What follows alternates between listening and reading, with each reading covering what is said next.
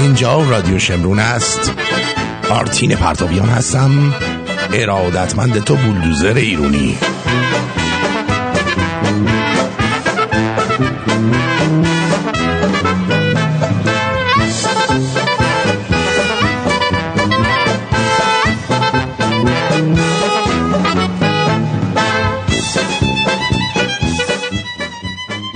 امروز 14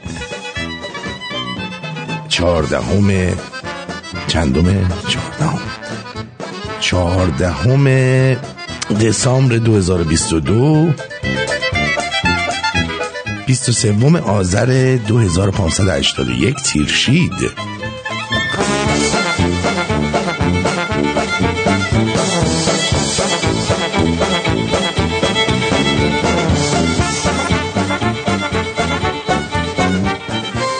امیدوارم در هر جا که هستید خوب و خوش باشید.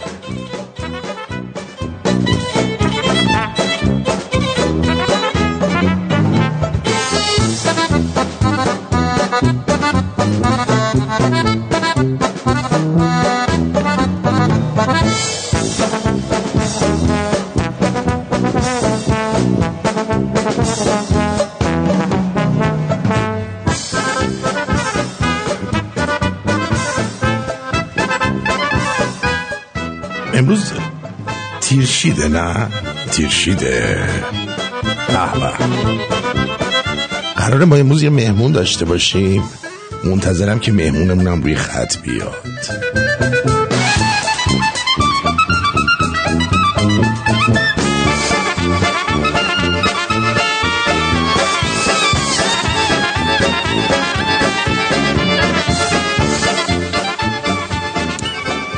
چه خبرها؟ چه اثرها؟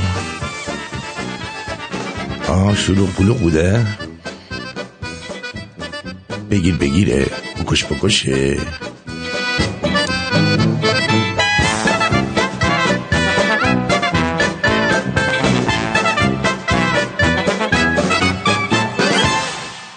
بله، الان مردم دارن پولا رو از بانک میکشن بیرون. شبکه خوب من و تو انگو در ادامه آقا ما چند سال 2 سال داریم میگیم پولاتون از ما بکشیم از بانک بیرون. بعد الان شبکه خوب انگو باید برای اونا باید بفرستن.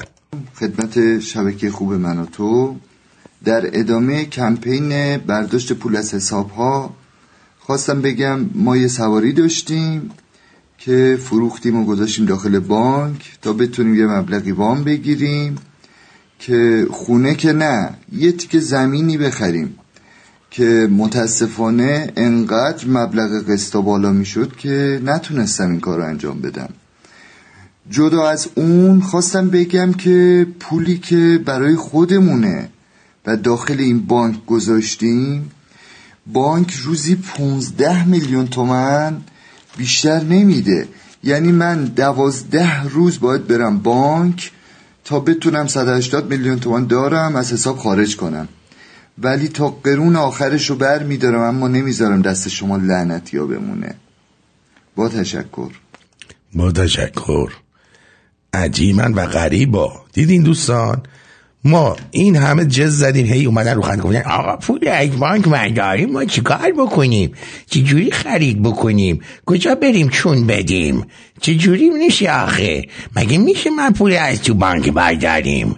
وای، پول از تو بانک برای چی باید برداریم؟ دلمون میخواد پولمون تو بانک باشه. بعد حالا که به این نتیجه رسیدن که باید پول از تو بانک بردارن، بعد میفرستم برای شبکه خوب انگو. زور داره، به خدا زور داره. باز شما شاید نداشته باشه، واسه من داره، واسه من خیلی زور داره. صدا رو باید بریم هفته کشی کنیم با این صدا. یه حال نمیده باش برنامه رادیویی اجرا کنیم. باید بریم با جانوین و رفقا یه چند تا گوله بکاریم وسط پیشونی چند تا از این لاشخورها. عجب بساطی داریم. این هم شد وضعیت. صدا رو میگم اینجوری بمونه، صدام بهتره تا اون که اینجوری بمونه مثل قبل باشه. مهم نتیجه است. چرا آخه نتیجه که مهم هست، ولی خب باید زودتر این کارو میکردن دوستان. نه الانم خوبه.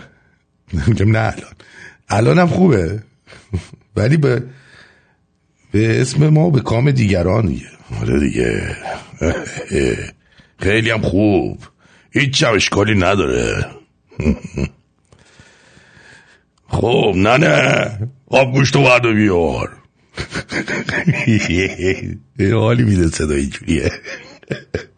این بهترین حالت صداست دیگه. از این مریضی بهتر نشه دیگه. همین حد بمونه بیماری. خیلی خوبه. آره راضیم. ببینم اینجا چرا نمیاد این مهمونمون. ای بابا.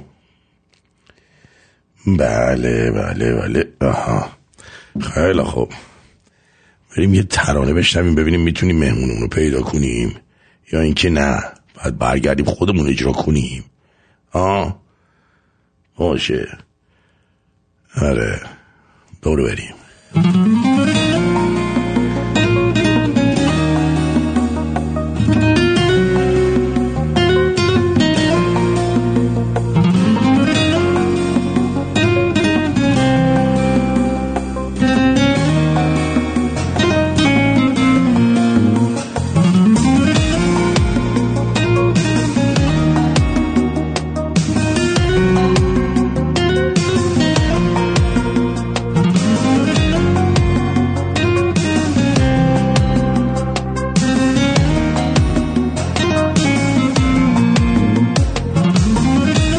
تغییر شد انگامه یک خونه تکونیست. جامعه رنز به تن کن که زمان سرنگونیست. باید از ریشه برید این پایه های ظلم و نفرت. باید این نسل رو برانداخت با توانایی و قدرت. حالا که صحنه مهیاست همه جا همه برپا. چشم میهن به من و تو این به دوش همه ما. نکنه شادی نمیخوای صلح و آبادی نمیخوای. مگه تو ایرونی نیستی؟ مگه آزادی نمیخوای؟ مگه آزادی نمیخوای؟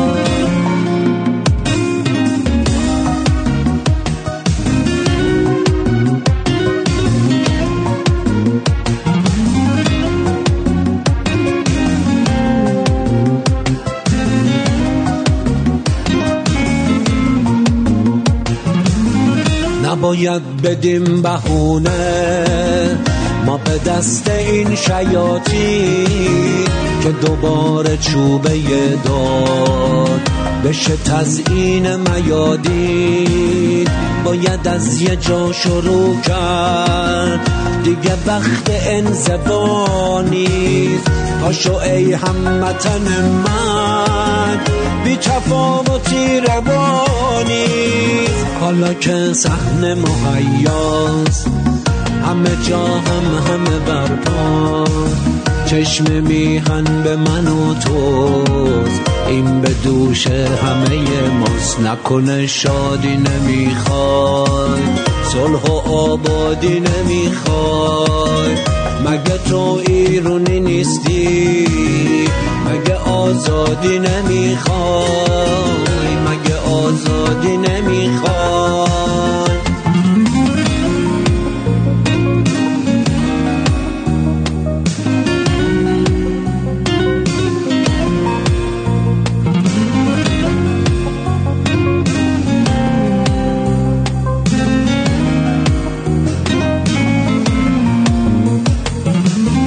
تو میگفتی که سراپا شوری و غرق غروری. حالا که وقت حضوره چرا از غافل دوری؟ چی شده عقب نشستی؟ خودتو زدی به اون را، میکشن هموطن تو. روز روشن مگه کوری؟ دیگه بس روز عزمه، وقت برپایی بزمه، جشن پیروزی مردم، آره هنگام یه رزمه. پاشو پنجه ها تو مشت کن، تو که خونه داریایی، دیگه جایی توی ایران واسه عمام ابانی. دیگه باید از سیاهی و خرافات گذر کرد، برای نجات میهن نفس ها رو تازه تر کرد. بگو بچه های کوروش دیگه صبرشون سر اومد، بگو ای وطن فروشان لحظه های آخر اومد. حالا که صحنه مهیاست، همه جا همه برپاست، چشم میهن به من و تو، این به دوش همه ماست. نکنه شادی نمیخواد، صلح و آبادی نمیخواد، مگه تو ایرونی نیستی؟ مگه آزادی نمیخوای؟ مگه آزادی نمیخوای؟ با سلام به گزارشگر من و تو. من تمام پولی که داشتم رو از بانک خارج کردم با این امید که ریالی نمونه تا این جمهوری کثیف و ننگین بتونه ازش برای مقاصد شوم خودش بر علیه مردم و بر علیه ملت ایران استفاده بکنه. از همه هموطنانم میخوام که هرچی پول دارن از بانک‌های پلید این نظام خارج بکنن تا بتونیم ضربه محکم و مستحکمی بزنیم به این. بله حتما همه در کنار هم با هم دیگه پولاتونو بگیرید پولا رو. درود ویژه دارم خدمت جناب اردوان خان مفید. حالتون چطوره؟ بسیار بسیار خوبم، خوشحالم که با هم دیگه داریم صحبت میکنیم. بالاخره این تلفن وصل شد. ببخشید من صدام عوض شده دیگه، از این حالت جان وینی شده. نه ماشاءالله صدا شبیه من داره میشه. آره دیگه. بعد از این همه فریادها باید هم صدا اینطوری بشه. صدا همینجوری میشه دیگه. بله خب در خدمتون هستیم. چه خبرها استاد؟ بنده اجازه بفرمایید که با همون روال همشگیمون از شاهنامه شروع بکنم با صدا اول و سپس بریم سر قصم. بله خواهش میکنم. رخصت فرصت ای والله. حالا شروع شد. بیارم این من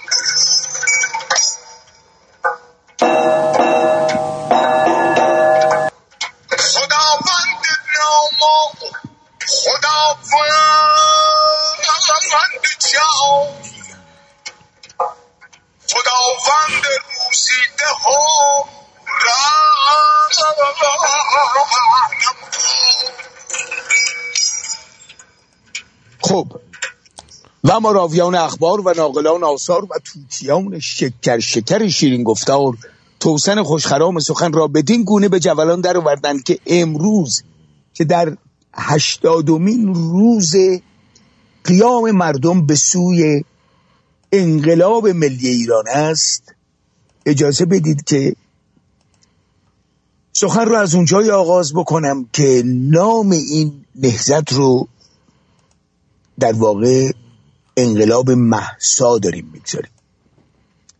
علتش هم این است که من در تمام این سخنها و در تمام حضوری که در تظاهرات متعدد دارم که نام خواهم برد، تلاش میکنم مردم فراموش نکنند برای چی در خیابون هستن، فراموش نکنند اون چهره صادقانه دخترکی که معصومانه وارد گودی میشود که در واقع او نقش اون کبریتی رو بازی میکند که در دهانه انفجار منفجر میکند آنچه را که یک در واقع فریاد در گلو خفته 43 سال عقده‌ای بود که به خصوص بر روی زنها این فشار آمده بود. درسته. وقتی که شما این رو پهلو هم دیگه میگذارید این قصه رو و این 43 سال رو میگذارید پهلو هم، همیشه یادمون باشه علت این که من نام مهسا رو میبرم و اون دخترایی که بعد از او تک تک با چهره‌های جوون و شیک و آلامود که فکر کن در همین سانتا مونیکای امریکا یا وسط کانادا هستن اینا، یعنی این دختر با نسل این چند سالی که اینها تو تلویزیون تلاش کردن چادر و چاقچور و نمیدونم اون سربنده و حالا رنگش خود عوض بکنن یه خود حالا طعمش عوض بکنن داشته باشن، اینها کاملا متفاوتن. اینا در واقع در امریکا دارن زندگی میکنن با ما، در اروپا دارن با ما زندگی میکنن، در کانادا دارن با ما زندگی میکنن. نکته اساسی همینجاست دوست من، نکته اینجاست که این بچه های اینترنت، این بچه های سوشیال میدیا در واقع در این 43 سال هر روز پیش رفتند. توسط کی؟ من میخوام امروز یادتون باشه وقتی ما میگیم مهسا و چهره او رو به یاد میاریم و کردستانی که به پا خواست، خوزستانی که به پا خواست، لرستانی که به پا خواست، بچهای تهرانی که از جنوب شهر تا شمال شهر به پا خواستند، بچهای زاهدانی که ناخواسته یک باره وسط یک میدان به قتل رسیدند، بچهای خوزستان، بچهای تمام اینجا اصفهانی که حرکت کرد، اصفهان بسیار کانسرواتیو یک باره حرکت میکنه میاد، بچهای شیراز دروازه قرآن رو به فلک رساندند. اینها بدونند که وقتی ما راجع به عقده 43 سال که جمع شده یک مخزن انفجار بود صحبت میکنیم، نکته اینجاست. این دختر بچه‌ای که میاد امروز میزنه زیر عمامه این مردک 100 ساله‌ای که زیرش بوی گند میاد، بوی فساد میاد، بوی عقب افتادگی میاد، میدونید کیه این همون دختر بچه‌ای است که وقتی کوچولو بود مامانش از مادر بزرگش یاد میکرد عکسای دوران پهلوی رو که رفته بودن کنار دریا، لخت بودن، رفته بودن توی آب، مامانشون بوده، باباشون بوده، برادراش بودن، داییاش بودن، مردمی که در اونجا بودن، و یا وقتی که رفته بوده مامانش رفته بوده دانشگاه، نشسته بودن دم در دانشگاه با هم دیگه روی اون نیمکتایی که نشسته بودن با لباسهای شیکی که فکر کن امروز در امریکا بچه‌ها دارن میپوشن، همین بانوان شاید هم شیک‌تر، اون موقع با مینی ژوپ و با موهای آلامود نشسته بودن. این عکس ها به اضافه تمام فیلم هایی که در اون دوران بود، بچه ها میخوام خوب توجه کنید. اگر من هر بار سخن میگم و یاد از بیژن مفید برادر بزرگم میکنم و شهر قصه توانست، یک هشدار رو 7 سال 8 سال قبل از این واقعه به بلندای تاریخ بدهد که من افتخار میکنم در اون نمایش در نقش شتر بازی میکردم در اون روزگار. بعدن البته به نقش میمون هم رسیدم. بیژن مفید رو که نام میبرم میخوام یادتون باشه این تلنگری باشه به 50 سال پیش. ما داریم راجع به 43 سال اخیر صحبت میکنیم، شما میبرم به 51 سال پیش، 2 سال پیش، که اون موقع من یک نوجوانی هستم که در اون نمایش دارم بازی میکنم، در خدمت چهره دیگری که میخوام یادتون باشه، بهمن مفید، که در اونجا صدای اون نقش اون خرس رو بازی میکرد. بیژن مفید نقش روباه رو بازی میکرد، من در نقش شتر بودم. همه ما رفته بودیم که فریادی رو بزنیم که هشدار بزرگی بود که خانوما، آقایان، وزیران، وکیلان، پادشاه ایران، مردمی که سر کار هستید، بدانید و آگاه باشید که اگر افسار حکومت رو، افسار زندگیتون رو به دست آخوند بسپرید، آخوند روباهی است که دستش در سفره شما برود، سفره شما تویست. این هشدار 53 سال پیشه. حالا میایم جلوتر. در تمام دورانی که قبل از 43 سال برسیم، مادر من مدیر مدرسه دخترانه بود. اینها شما نمیدونید با چه همتی، با چه قدرتی تلاش کردن دخترایی رو به دنیا بفرستن، به دنیای آن روز ایران، که با این که در کشف حجاب دوران رضا شاه شده بود، هنوز تعصب در خانواده ها بود. برادرش از اون بر قصاب چاقوکش بود، از اون بر این زن رو اجازه نمیدادن در خونش بیاد بیرون بدون چادر. مورد مدرسه این شد، مادر من اینها رو می آورد به صف می کرد با همون لباس ارمکی که داشتن و توضیح میداد، تشریح میکرد که در آینده یک زن چه وظایفی داره. و بزرگترین اتفاقی که میفته که من میخوام خوب یادتون باشه، مادر من و هم دوره های او واژه نجابت رو به جای حجاب جا انداختن.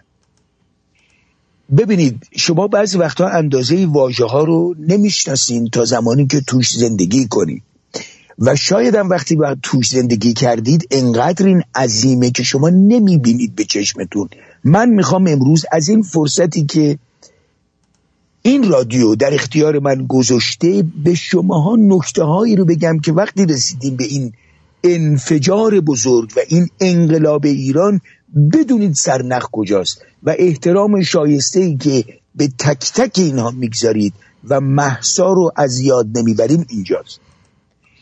اون روزگار آمدن نجابت رو به جای حجاب نشاندن و این چادر زشت دست و پاگیر رو از دست و پای زنها باز کردند و در طی الان که داریم صحبت میکنیم 43 سال به اضافه 30 سال قبلش، یعنی در طی این 70 سال و 30 سال قبل از اون، زنها وارد تمام مراحلی که مردها بودن شدن، وارد ورزش، وارد هنر، وارد کادرهای اداری، تا روزگاری که پادشاه فقید محمد رضا شاه پهلوی آریامهر، من از اینجا از شما یه رخصت میخوام که با صدای رزورخانه نام او رو ببرم. رخصت فرصت. محمد رضا شاه خورشید چه بیاراست کشور به داد و به مهر. در دوران این مرد اتفاقی که می افتد بزرگترین اتفاقی است که در جهان هم نیفتاده بود. او تاج افتخار را بر سر بانوی ایران میگذارد که امروز اتفاقا روز 25 آذر روز مادر نام نهادن به خاطر گشایش اون مادران و نوزادان، حمایت از مادران و نوزادان، و پادشاه تایید میکند که این روز مادر است، برای که روزی است که اولین حمایت از این سازمانی میشود که سازمان مادران و نوزادان بود و 25 آذر روز مادر قرار میگیرد. شما نگاه کنید انگیزه های روزگذاری رو نسبت به این جرثومه های دروغ و تزویر که نمیدونم اون فاطمه است، اون زهرا است، اون رقیه است، اینا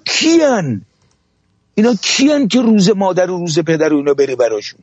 در حالی که وقتی که شما میبینید این شهبانوی ایران، این شهربانوی ایران وقتی اون تاج افتخار رو بر سر میگذاره، قیافه نمیگیری که بیاد ادای ملکه ها رو در بیاره و عکس بگیره. وظیفه ای رو که بر او میگذارد پادشاه ایران وظیفه یک فرست لیدیه. فرست لیدی در زبان هم امریکایی ما، هم کانادایی شما، هم مال استرالیا، بانوی پرزیدنت یک مملکت. این بانو وقتی که شوهرش پرزیدنت میشه وظایف فرهنگی و زنان اون دوره رو به عهده میگیرند و بسیار بسیار در موارد اینها مؤثر هستند. ما در ایران تا روزگار شهبانوی ایران و این تاجی که بر سر ایشون گذاشتن واژه فرست لیدی نداشتیم. نهایتاً واژه شهربانو یا شهبانو رو اختیار کردیم و این شهبانو که این وظیفه رو به عهده گرفت متوجه شد که ضعیفترین جایی که الان وجود داره حمایت از مادران برای پرورش آینده کودکان است. دوم، حمایت از کودکان و نوجوانان که در شرایط اقتصادی زیادتر بهتری نیستند که بتوانند همون دسترسی به کتاب و به آموزش و آرامش رو داشته باشند که بتوانند آینده سازان مملکت بشن. من تأکیدم روی این نقطه هاست اینجاست. آنچه را که شهبانو در درس‌های خود آموخته بود واژه نجابت بود.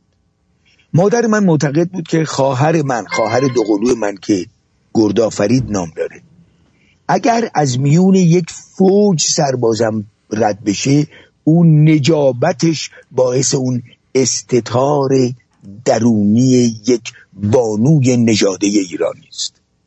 او معتقد بود که شاگردانی رو که داره پرورش میده شاگردانی هستند که شایسته پرورش دادن کودکان آینده هستند و به زنان ایران میگوید که اون چادر سرتون یا اون چارقدتون رو سرتون این نجابت رو نمیاره، این فقط حجاب رو میاره.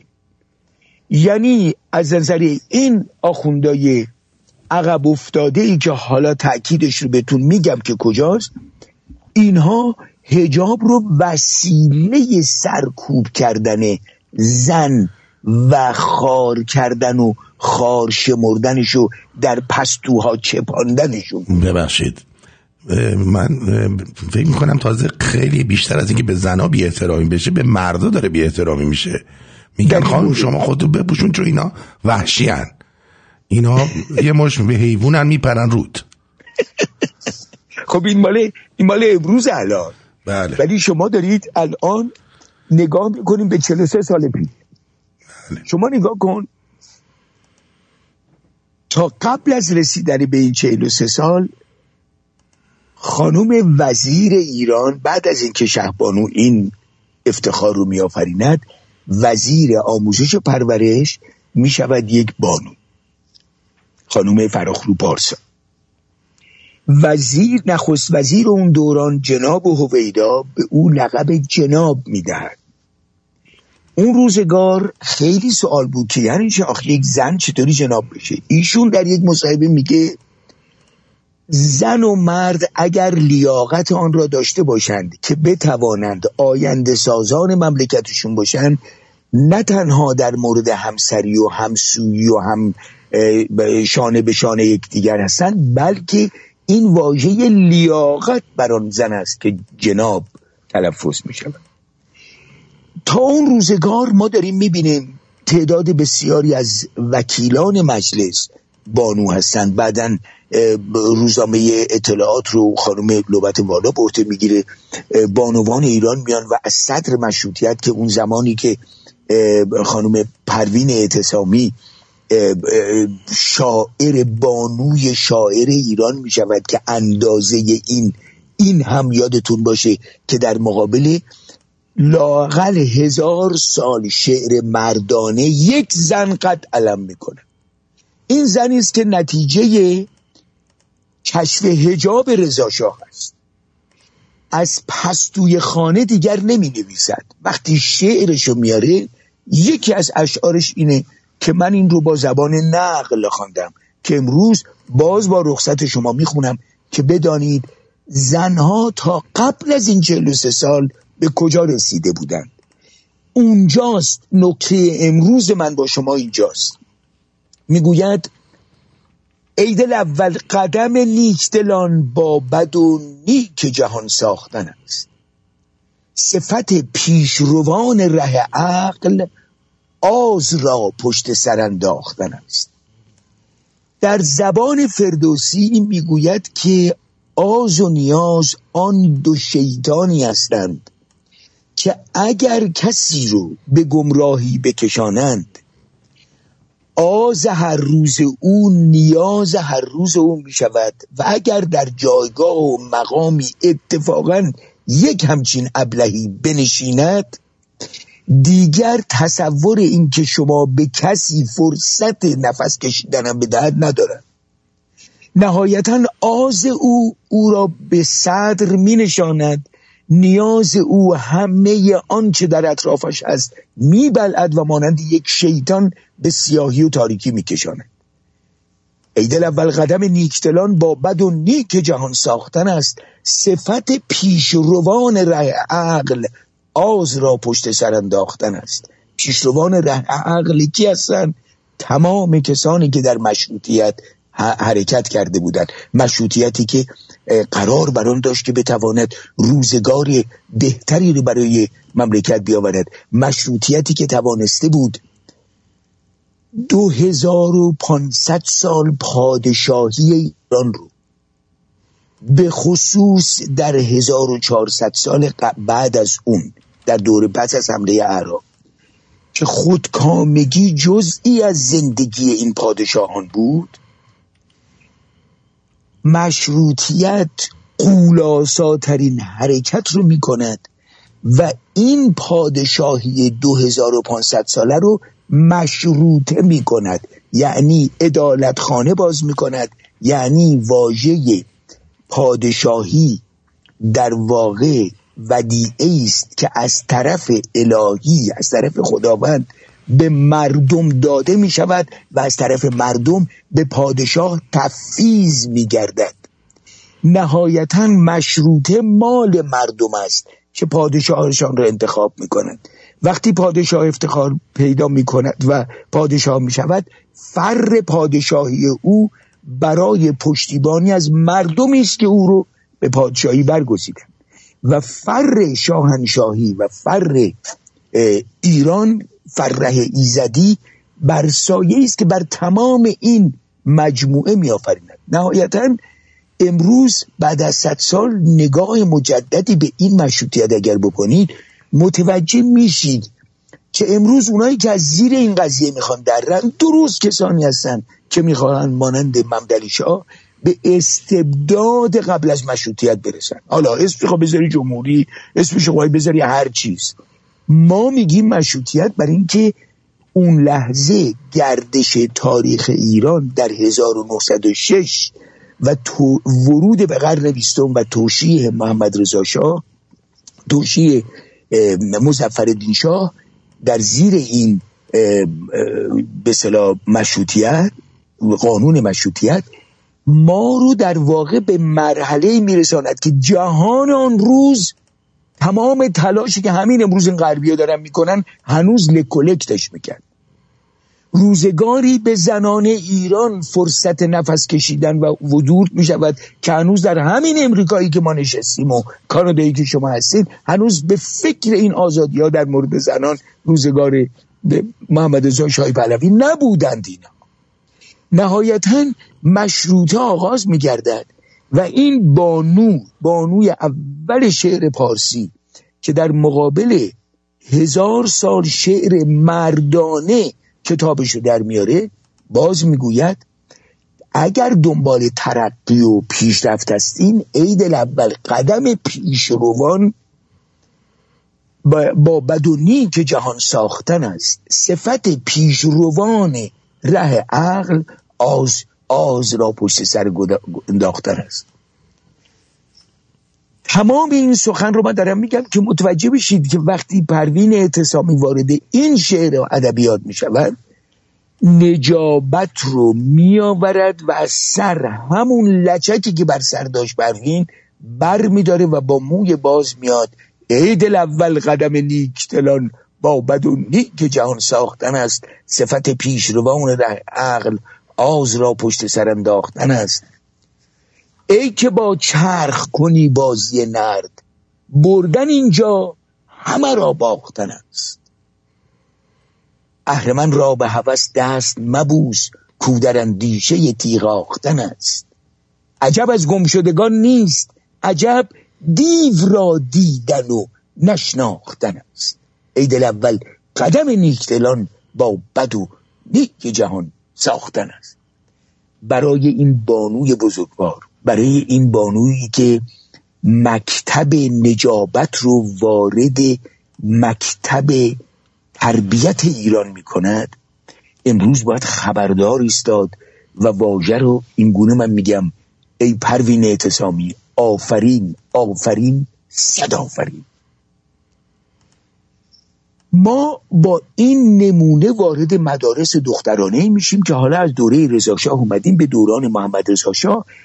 چپ و راست داره مدارس درست میشه. این بانوانی که این مدارس دارن تربیت میکنن میارنشون تا اینجا. در روزگاری که این در واقع مجموعه دزد و قاتل جمهوری اسلامی از راه میرسند، مردم ما در مرحله‌ای بودند، کودکان و زنان و مردان و جامعه ایران در مرحله‌ای بودند که اگر تداوم میافت، شما امروز از ژاپن و دوم اینا رو بگذارید، یک ایران خاصی بود که تمام اخلاق و زیبایی‌های خانواده رو داشت، به اضافه همه آن چیزی که در دنیای غرب است. حالا من این رو شما رسوندم تا اینجا به یک نکته اشاره کنم. روزگاری که این جانوران وارد ایران میشوند، 3 نکته را میخوان از بین ببرن: زن، زندگی و آزادی. هوشیاری کسانی که این مجموعه رو دارن میسازند و این رو به عنوان یک بال، اون فروهری که 2 بال داره دیگه، درسته که پردار نیک و کردار نیک و گفتار نیک، یک بال اون رو بگذارید زن، زندگی، آزادی، بال دیگر رو بگذارید مرد، میهن، آبادی، و به گفتاری شاه، میهن، آزادی. شاید هم بذارید شاه، میهن، آگاهی بهتر باشه. شاه، میهن، آگاهی، اونور آزادیشو داریم. بله میتونه باشه. آگاهی چون باشه آبادی باهاش میاد، ولی آبادی و میاد آزادی هم بله. و آزادی هم که اونور داریم. نهایتا این 2 بال ما برای پرواز بچه‌ها، فراموش نکنید همیشه برای پرواز 2 بال لازم است. و اگر به آفرینش و پروردگار نگاه کنید، زن و مرد به وجود می آیند که 2 بال پرواز برای زندگی باشند. اگر هر نیروی غیر از این بیاندیشد، نیروی اهریمن است. فراموش نکنید اولین کاری که ضحاک میکنه، فکر میکنید چیه؟ میاد 2 خواهر جمشید شاه رو مسدود میکنه در بستر خودش و اینها رو دهان و دست و پاشونو میبنده. ارنواز و شهنواز. ارنواز شهنواز. شما هی نگاه میکنیم میگی که اینا برای چی این اومده اینجا رو، اینا رو گذاشته اینجا؟ از یک تعریف، یکی نیرو و ارتش و نظام است، یکی اقتصاد است، ولی از همه مهمتر زن رو محدود میکنه. اون روزگاری که اینا وارد ایران میشن، این 3 هدف رو دارند: زن رو خار و خفیف و پست کنند، به طوری که این بره در ته پست خونه ها بشینه، همونطور که بابا ننه های اینا بودن، چون ماها که دیگه یادمون نمیاد. دوم، زندگی رو ساقط کنند. واژه ساقط یا سقط کردن یا کشتن مفهومش این است که اگر شما درختی رو در نظر بگیرید که ریشه کهنی داره، اینا میوه و ساقه و شاخه و بدنه این رو از بین دارن میبرن، غافل از آن که ریشه در جای خود است. اینجا رو داشته باشین چون نکته امروز ما سر اون ریشه هست. زن رو همون اوایل این زنایی که فونکیا در دوره‌ای که از دوره محمد رضا شاه آمده بودن، ساده، زیبایی‌های دنیا رو داشتن، پولشون رو داشتن، زندگیشون رو میکردن، وسط خیابون سیگارشون رو میکشتن، پیپ میکشتن، توی کافه ها میشستن، با هم دیگه قهوه میخوردن، دوست پسرشون رو اگر داشتن، اگر نه با نامزدشون راحت میتونستن برن بیرون، پشت ماشینای خودشون میشستن، درآمد خودشون رو داشتن، رهبری خودشون داشتن، سروری خودشون رو داشتن. اینها میرن در جرگه این مذهب ظاهرا کراواتی اون روزگاری که اون مردک تصویر کرده بود، دکتر شریعتی ملعون به معنی وسیع کلمه. خب اینا کشیده شدن اونور، هنوز 2 ماه نگذشته بود که متوجه شدن اولین تیر اینها به سینه زن است. درست 1 ماه بعد ابلاغ زن و حجابش اومد. باز هم این زنها بعضیاشون نوشتن دیگه، حالا هست دیگه در تاریخ اسم شورب هست که اشکالی نداره، ما خوب حجاب هم که سر میکنیم کردیم، مهم نیست، بتونیم به آزادی برسیم، بتونیم به فخر برسیم، بتونیم به اطلاع برسیم. 3 ماه بعدش متوجه شدن که نه، این حجاب منظورشون این نیست، منظورشون اینه که برو گم شو، چپوندنشون اونجا.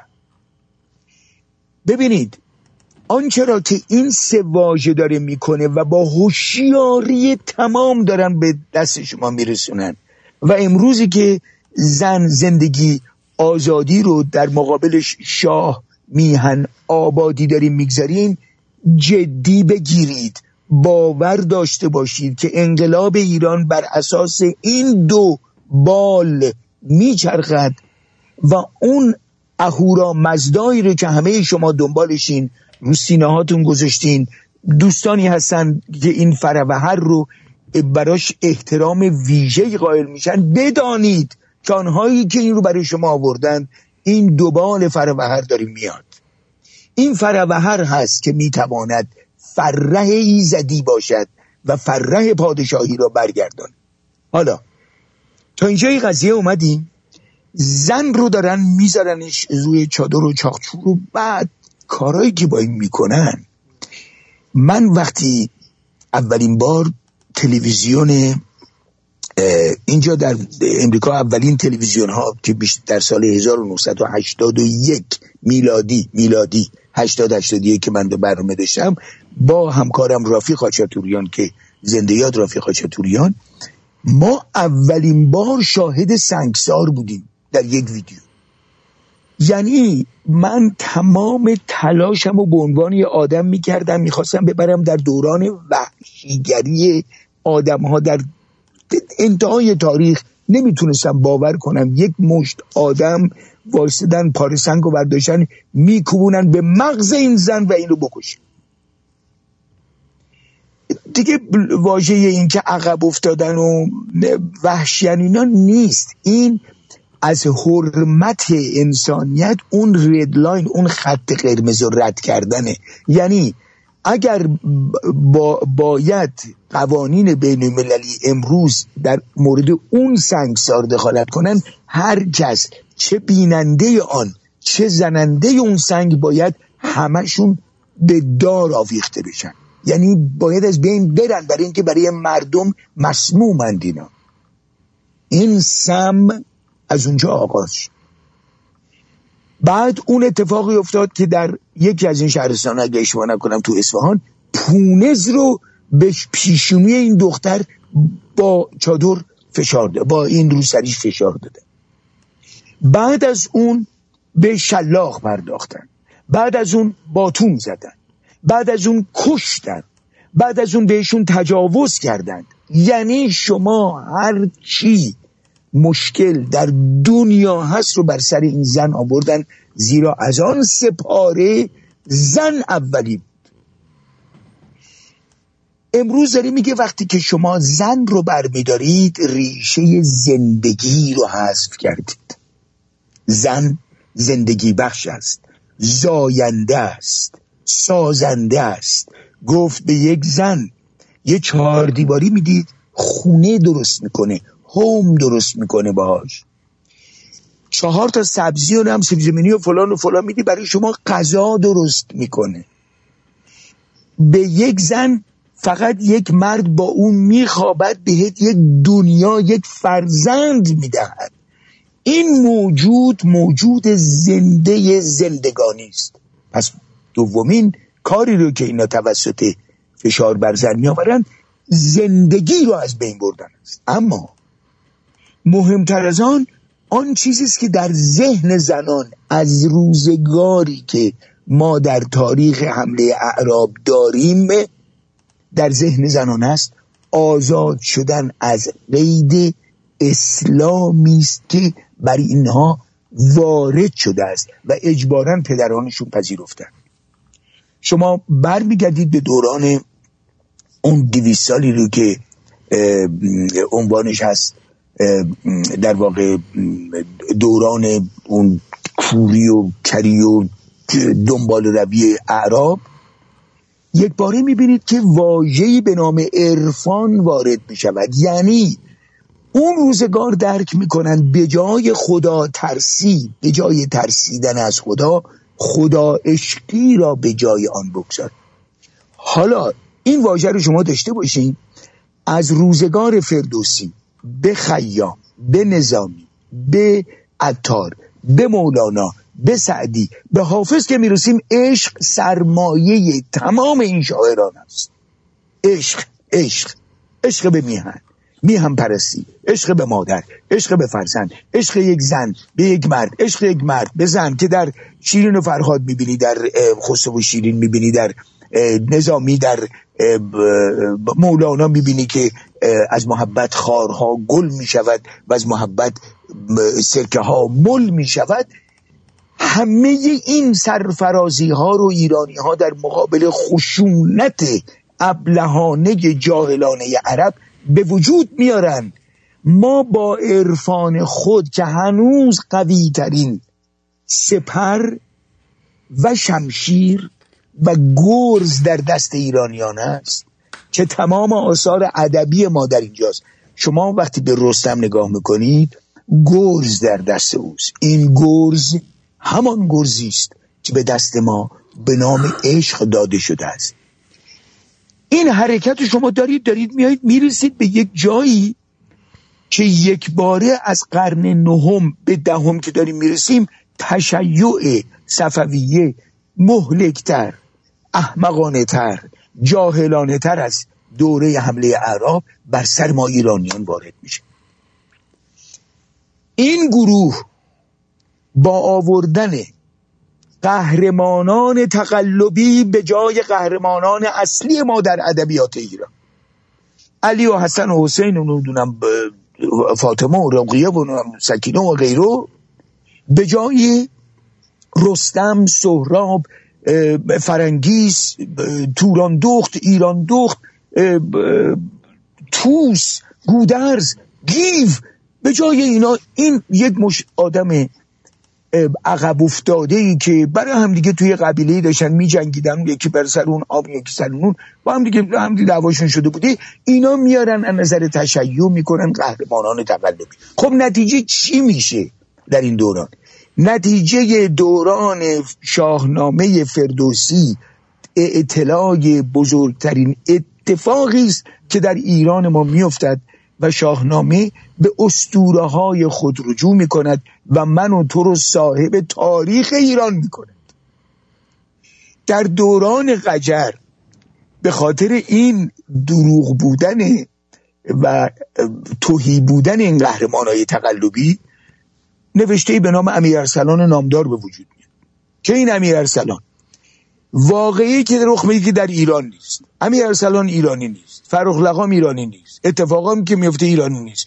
اون عشقایی هم که هست عشقای فرنگیه، اصلا یه جای دیگری در یک دنیای دیگری داره. این قصه رو میگن به نام امیرارسلان که اتفاقا ناصرالدین شاه داره گوش میکنه. چرا این کارو میکنن؟ برای اینکه اون چادر تشرعی رو که بر سر ایران گذاشتند نکند با یک داستانی مثل این از سر ایران خانوم برداشته بشه. یادتون باشه این حرومزاده ها با تمام قدرت و آشناییشون به روحیه عقب افتاده گروهی از مردمانی که دنبال روی اینا بودن و البته پول از اونا گرفتن و اینها رو تطمیع کردن، توانسته بودن که تمام این مسیر رو طی کنن تا روزگار پهلوی. روزگار پهلوی با مشروطیت آغاز شده است. یک رضا شاه گردن کلفت آمده است که اولین کاری که میکنه زن، زندگی، آزادی رو اول از زنان شروع میکنه. ببین من اندازه هایی رو که دستتون میدم امروز شما اگر 30 سال تو تاریخ بگردید پیدا نمیکنید. علتش اینه که من با اینا زندگی میکنم. زن رو اطلاع میبخشد و این چادر زشت رو از سرشون بر میداره و به زور بر میداره. یکی میپرسید که بله این اجباری بود. گفتم اگر اجباری نبود که دایی و عمه و خاله و اینایی که اون دختره رو میکشن اگر این بدون حجاب میامد، اونا هیچی، قصاب محل و کبابی محل هم نمیذاشن رو را برن. نهایتا او با درایت یک انسان با شعور و فرهیخته آینده نگر اول روی زن کار میکنه. دوم برای اینکه زندگی رو به این مردم محروم عقب افتاده خشکیده ذهن خشکیده مغز بدهد دانشگاه رو تأسیس میکنند. در دوران این ابلهان اولین کاری که میکنن اون مردک گندهشون که لعنت الله باید باشه اسمش میگه که دانشگاه اینها دانشجو مزاحم ما خواهد بود، برای که میدونست که اینا آگاهی پیدا میکنن و میدونست که اگر دانشجو بلند شه اینها سرنگونن و رضا شاه میدانست که اگر دانشگاه برپا بشه ایران سربلند خواهد بود. واژه ها رو بذارید بغل هم دیگه یادتون باشه کجا هستیم. سومین کاری که میکند برای آزادی مملکت آگاهی لازم است. همون اشاره‌ای که آرتین جان شما کردید. برای آزادی آگاهی لازم است، وگرنه اگر به شما بگن که شما بین این 4 تا میوه یک دونه رو انتخاب کنید، آزادی انتخاب کنید، ولی وقتی شما موز رو ندیدی تو عمرت یا چه میدونم یه چیز دیگه که از این میوه‌های جدید که اومده ندیدی تو عمرت، چه انتخابی داری بکنید؟ آزادی نداری. حالا آزادی داری انتخاب کنی، ولی برای اینکه این انتخاب کنی آگاهی لازمه روش. رضا شاه آن کاری را میکند، خوب توجه کنید، که بزرگترین مؤثرترین شعاری که این نسل جوان در پهنه خیابان‌های ایران میدهد روحت شاد رضا شاه است. چرا؟ شما با لبخند در خارج از کشور رد میشین این قضیه. نه، رد نشین ازش. اینها دارن میگن اگر تو نبودی ما نمیدونستیم به کی رجوع کنیم.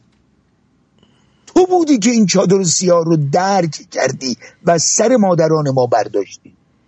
و این ننگهای تاریخ هستن که همون ابزار رو چپوندن به کله مادران و مادر بزرگای ما.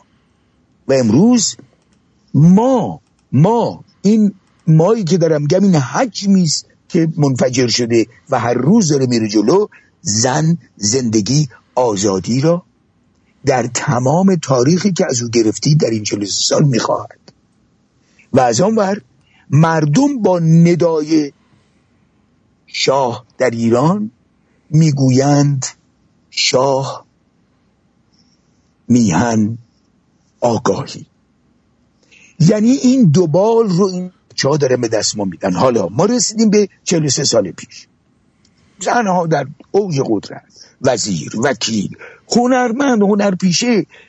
من فقط تو رشته کار خودم، من هر وقت باشه سخن میگم من اردوان مفید بازیگر تئاتر، سینما، نویسنده و نمایشنامه نویسم. یادتون باشه منو جزء این جرگه برای بچهای سیاستمداری که در آینده وزارت خواهد رو نگذارید. کار من اینه، کار من همین رشته است که به شما دارم میگم. هر روز نگاه کردن به تاریخ و اندازه‌گیری ها و این متر رو به دست شنوندگانم دادن. شما نگاه کنید 43 سال پیش این اتفاق میفته. درست در قبل از 1332 یعنی 28 مردادی که سخن از مصدق هست و قبل از اون از 1320 که رضا شاه بزرگ مجبور به ترک ایران می شود رو فقط میخوام بهتون این 3 دوره رو بگم. زنها با نیروی عجیبی میخوان وارد جرگه هنر به خصوص تئاتر بشن. هنوز رادیو تازه اردیبهشت 1319 توسط رضا شاه افتتاح شده، هنوز رادیویی ما نداریم به اون شکل. مردمی که از اروپا آمده بودن گفتن آقا شما نمیدونید یه جاست اسمش تماشاخونه است، تئاتره، میرن توش صندلی‌ها زن و مردان نشستن پلو هم، هیچ کس هم حجاب مجابی نداره، از این چرت و پرتا، میشینن به یه نقطه نگاه میکنن که روی اون صحنه زنها و مردا دارن با هم بازی میکنن.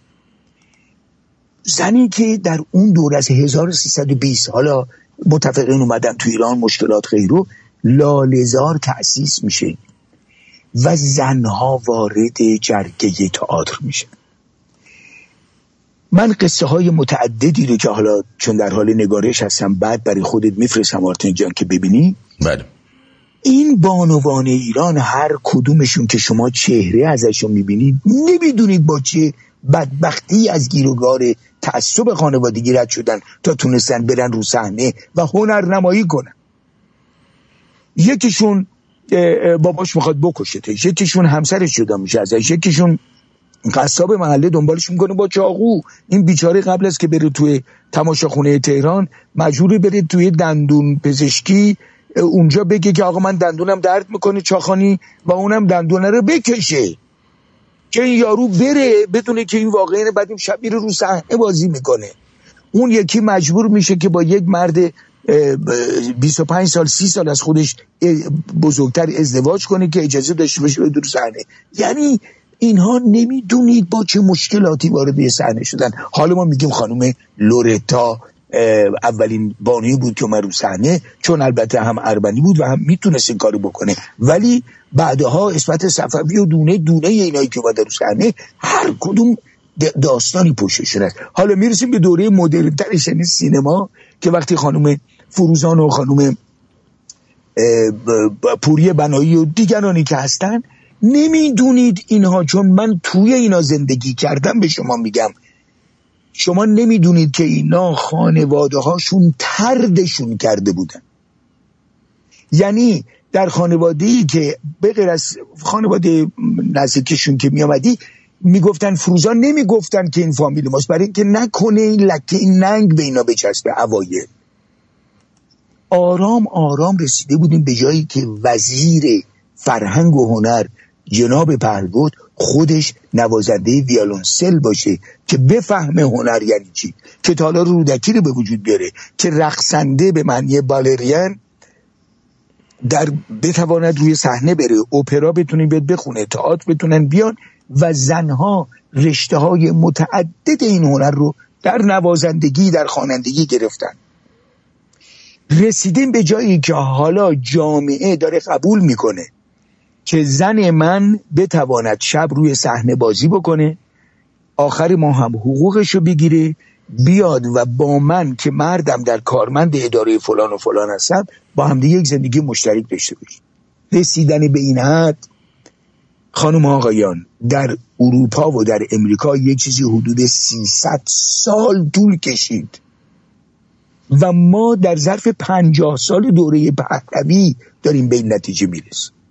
خب در حالی که همه ما خوشحالیم به غیر از اون چی بهش میگه چپول بهشون میگی، به غیر از اونایی که این بیماری چپ رو هنوزم در وجودشون دارن. واقعا بیماری ها آقای مفید، این چپ بودن یک بیماریه. آره دیگه بیماری است که شفا نشده آخه. بیماری روانی هستن کلا. ساسان جمالی که همتون میشناسیمش، استاد من هست، برنامه رادیو داشتیم با هم دیگه صحبت می‌کردیم. گفت آقا هر بیماری بالاخره باید بری بیمارستان، حالا یا کوزاز داری یا حصبه داری یا وبا داری یا بالاخره سرطان داری، باید بمیری دیگه، از این 3-4 تا که خارج نیست، ولی بالاخره دوا داره. این چپی در ایران دوا پیدا نکرد. غیر از این گروه چپ و مجاهدینی که اومده بودن حالا تحت عنوان مارکسیسته اسلامی و غیره و غیره و غیره، 90% مردم ایران، 99% مردم ایران داشتن نگاه میکردن و این پیشرفت رو میدیدن. اما کسانی هم مانند بیژن مفید بودن که همیشه اون لولوه رو میدیدن. لولوه اونجا بود و این لولو که همون اون نیروی اهریمنی سیاهی بود که پادشاه ایران نام برد ازش، دست در دست نیروی سرخ که همین چپایی است که ما داریم نام میبریم ازشون، اینها دو میکروبی بودن که همین جوری دنبال این بودن که کجا این جنس مرتب و تمیز رو بگیرن، در یه گوشه گیرش بیارن، خفش کن. کردن این کار. خب من پریروز روی صحنه بودم، روی صحنه تظاهرات بودم که یه تیکه براتون فرستادم، حالا یه تیکه دیگه هم هست که میفرستم باز لااقل از نظر صدا، که در این دوره 4 ماه من لااقل هر هفته در یک جایی روی صحنم، از جمله خود شمایی که میام روی همین برنامه رادیو، یعنی پشت هم اخبار رو دنبال میکنم که نکنه ما یادمون بره مهسا زنده است، داره جون میکنه، یادمون نره. بانوی از من سوال کرد، اصلا این خبرنگارایی که دیدی که دفعه مثلا وسط خیابون میگه که آقای مفید نظر شما درباره جادو میبینه، خب تظاهرات دیگه، ما همه اومدیم داریم با قدرت داریم صحبت میکنیم که فکر میکنیم دیگه این بچه‌ها از کجا اومدن، اینا کیان اصلا. حق داشت، برای اینکه او متوجه این اتفاق نبود. این نوجوان و این کودکانی که وارد میدان شدند از نظر سنی نمیتونن استاد و دانشگاهی و رفته و این صورت باشن، اکثرشون از نظر عقلانی هم نمیتوانن که جای بنده و شما باشن که با وحشت از مرگ وارد هیچ گونه معامله‌ای نشیم که نکنه که آبرومون بره، نکنه جونمون از بین بره، نکنه کلمون بشکنه، نکنه دستمون بشکنه. یک نیروی متشکل از فقط احساسات، غرور و به 3 چیز اندیشیدن: زن، زندگی، آزادی است که وارد این میدان شدن. وقتی هم میگن آزادی، آزادی نه این که فقط چادر از سرشون بردارن، دیگه گذشت. اون دوره مادر من بود که چادر رو برمی‌داشت از سر معلماش در مدرسه و میگفت خانوم شما که چادر سرت میذاری، این بچه بدبخت از کجا بفهمه که میشه بی چادر هم زندگی کرد؟ گذشت اون دوره. بچه‌ای که وارد میدان داره میشه امروز، اون پسر بچه و اون دختر بچه و اون خانوم و اون نوجوان و اون جوان و به دنبال جوانترهایی که دارن میان، اینها آزادی برای دموکراسی، برای به وجود آمدن دوره مشروطیت و بالاتر از اون رو میخوان. و آگاه هم مثلا هیچ اشتباه نکنید. اینجا من بعضی وقت میبینم این افرادی که یک دفعه فرد گنده میشه این وسط و میاد، یادشون میره که خب ما 43 سال رو صحنه‌های مختلف هستیم، همه رو هم داریم نگاه میکنیم. مسئله فردی رو بگذارید کنار. امروز اینهایی که در داخل ایران رهبران کفهای خیابون هستند رو دست کم نگیرید. شعارهایی که میدن رو دست کم نگیرید. اون واژه آگاهی که در پر بال دوم اون قسمت هست رو یادمون باشه که آخرین چیزی که به دست من میرسه که پریروز روی صحنه گفتم، میگه چه با چادر چه بی چادر، مرگ بر دیکتاتور. خیلی قویه این. یعنی ما دیگه گذر کردیم از این که اگر تو چادر داشته باشی من بیام بزنم تو گوش تو هم گذر کردی از این که بیا بزنی تو گوش من برای که چادر ندارم. ماها هممون به عنوان یک ملت مرگ بر دیکتاتور داریم میگیم. پرسید، گفتم ببین این انفجاری که رخ داد یک عقده 43 ساله از زنانی است که در اوج قدرت، فریاد، آگاهی، همسویی با جهان غرب یک باره اینا رو به یک تونل تنگ و یک غار تنگ و تاریک بردن، درشو خیلی ابلهانه گل گرفتن، سیمان هم زدن، ولی یادشون رفت که این همه ها روزی به انفجاری خواهد رسید که دیوار این غار و تمام اون دیواری که شما در رسیدین میترکونه، چنان که در تمام تاریخ دیده. اون جرقه‌ای که زده شد با مهسا در واقع 2 سال پیش چاشنیش زده شده بود. این یک سیاه مشق بود، سیاه مشق 43 ساله بود که نوشته داشت میشد، هر روز هم نوشته میشد. در زندان زندانیا می نوشتن، در بیرون مادران می نوشتن. کجا این بچه ها تربیت شدن؟ بهتون عرض میکنم در دامان همان مادرانی که ویدیوهای ماها رو از خارج از کشور می گرفتن و قاچاقی در داخل ایران به بچه هاشون نشون می دادن. بهمن مفید و فردین و ناصرخان ملکمطیعی و ایرج خان و چه بدونم دونه دونه هنرپیشه ها، خانم فروزان و پوری بنایی و شهناز تهرانی و فلان پرویز صیاد و غیره و غیره و غیره رو هر روز داشتن به بچه هاشون نشون میدادن و این بچه ها با تعجب نگاه میکردن، میگفتن اینجا همین جاییست که ما هستیم، یعنی ایرانه. میگفتن آره عزیزم ما این نیستیم. زندگی دوگانه‌ای که بیرون از درهای خونه داشت تا داخل خونه 2 دنیا بود، 2 جهان بود و در این جهان بانوان 2 نسل قبل این بچه ها رو پرورش دادن. خانم آقایون، این بچه ها پرورش یافته حفظ زبان فارسی، موسیقی های گذشته، آوازهای گذشته، فیلمهای گذشته، داستانهای گذشته، از حسن کچل، قصه حسن کچل بگیر تا برسی به قصه شهر قصه، اینها رو هر روز و هر شب تو کوچه ها، تو اتاقای خونه ها میدیدن، میشنفتن، یواشکی میشنفتن، با گوشی اومد شنفتن تا روزگاری که اینترنت اومد. حالا دیگه این فرزندان ماماناشون هم گذاشته بودن کنار دیگه، یعنی اینترنت و این سیگنال های سوشال میدیا اینها رو چسبونده بود به دختر بچه های امریکا. خودشون در حد این بر بچه هایی میبینن که تو سانا مانیکا دارن میرن لب دریا و بوی فرند دارن و شعرشون دارن میخونن، در فستیوال ها شرکت میکنن، آواز میخونن، خوشبختن، خوشحالن، دارن میخندن، میرن میان، با دوستاشون صحبت میکنن، میشینن توی عرق فروشی عرق میخورن، یه کافی شاپ میشینن کافی ما. اینا خودشون دیگه اونجوری میبینن. این ابلهان تاریخ رو نگاه بکنید.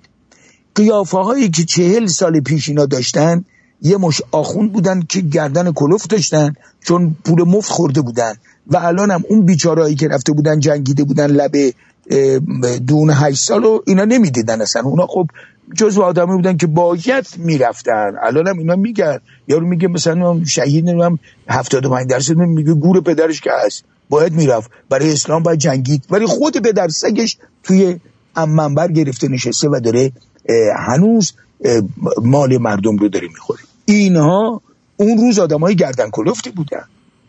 همین آقای موسوی رو نگاه بکنید با اون قیافه و گردن کلفتش و سربندی که بسته بود و میخواست که جون به تن یک دونه ایرانی با قیافه های ما نباشید. ولی یک اتفاقی که افتاده آرتین جان، 43 سال بچه ها خودشون رو توسط مادران و مادر بزرگا و پدر بزرگایی که سن سال ماهانا، وقتی میگم پدر بزرگ یاد پدر بزرگای دوره گذشته که همین شدن 90 و 100 ساله نباشین، پدر بزرگایی که هم سن سال ماهان الان توی خانواده هستن، اینها میدیدن که زندگی که اینا کردن الگوی زندگی است که باید اینا بکنن. اون هنرپیشگان و اون زنهایی که در رشته هنر بودن وظیفه‌ای که انجام داده بودن، یک سطحی ساخته بودن، یک مرحله‌ای ساخته بودن که این بچه‌هایی که فریاد آزادی میزنن میدونند که چی داشتند و دارن بهش میرسن و از اونم بیشتر برسن. ما وقتی که اومدیم امریکا به هیچ عنوان اختلافی من بین زندگی من که در تهران زندگی میکردم با این امریکا نبود. هر روز اینا سعی کردم بیفتن عقب. حالا یه دختر نوجوان 14-15 ساله رو بگیر، یه پسر 13-14 ساله رو بذار پلوش، با 2 تا از این جونورا مقایسه بکنید از نظر قیافه. اینها هر روز پیرتر، تکیده‌تر، بدبخت‌تر و در منجلاب و کثافات خودشون بیشتر فرو رفتن و اینا هر روز تازه‌تر، جدیدتر، نوتر وارد شدن. مشخصه که از نظر دراما، از نظر تئاتر، تضاد بین یک نفری که دستش شیطانه و تمام جرثومه کثافات داره با یک نفری که تمیز و زیبا و بی آلایش و با پالایش و با تمام زیبایی هاست، معلومه که این اتفاق خواهد افتاد. این اتفاق می افتاد چه بخوان چه نخوان، ولی جرقه‌ای که مهسا زد امروز ما رو به این مرحله رسونده. مرحله‌ای که فقط میخوام هر چیزی گوش میکنی یادش باشه. من یکی از رشته‌های ورزشیم دوندگی بود، دونده به اصطلاح ماراتونی. بله. استادی که ما داشتیم میگفت ببین اون 300 متر آخر بعد از این 10,000 متری که تو دویدی، اون 300 متر آخر و بعد 200 متر و بعد 100 متر و بعد اون 10 متر آخر، اون 10 متر آخره که میگه تو این 10,000 متری که دویدی استفاده داشته برای نداشته. نتیجه رو تو اون 100 متر آخر داری میگیری. نهایتاً به هیچ عنوان نباید دل سرد شد. دفعه پیشم که من و شما صحبت کردیم گفتیم ما چیزایی که تو این به دست آوردیم خیلی بالاتر از اون است که شما فکر کنید که آیا ما چیزی به دست آوردیم یا نه بود. شما اسلام 1400 ساله رو زیر سوال بردید، نه فقط در ایران، در جهان. آزادی و دموکراسی و حقوق زن و مرد و این سازمان حقوق بشر رو شما زیر سوال بردین. زنهایی رو که دارن میان، امریکاییایی که هر روز ما داریم میبینیمشون، از سازمانهای خودشون سوال میکنن، میگن پس این آزادی که شما میگفتین ماها داریم پول میدیم، داریم چه میدونم دونیشن جمع میکنید، شما چه غلطی دارید میکنید؟ این زنی که از ایران داره فریاد میزنه من هستم در همین امریکا. کجا این شماها؟ و بدونید که همین لحظه‌ای که من دارم صحبت میکنم که اینها رو از سازمان ملل در رشته اون قسمت اظهار نظر راجع به بانوان بیرونشون کردن، 70 سال پیش 60 سال پیش اشرف پهلوی، والا حضرت اشرف پهلوی خواهر توامان محمد رضا شاه پهلوی در ایجاد این سازمان برای رسیدگی به بانوان جهان و در یونیسف پایه‌گذاری داره میکنه. یک زن ایرانی پایه‌گذاره و یک مش ابله سازمان یافته جمهوری اسلامی رو اخراج میکنن از این کار.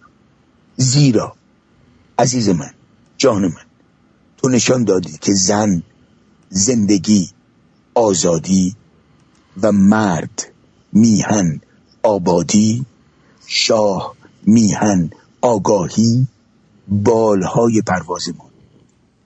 هرگز فراموش نکن آن هزینه‌ای که داریم پرداخت میکنیم 100,000 بار به ما باز خواهد گشت.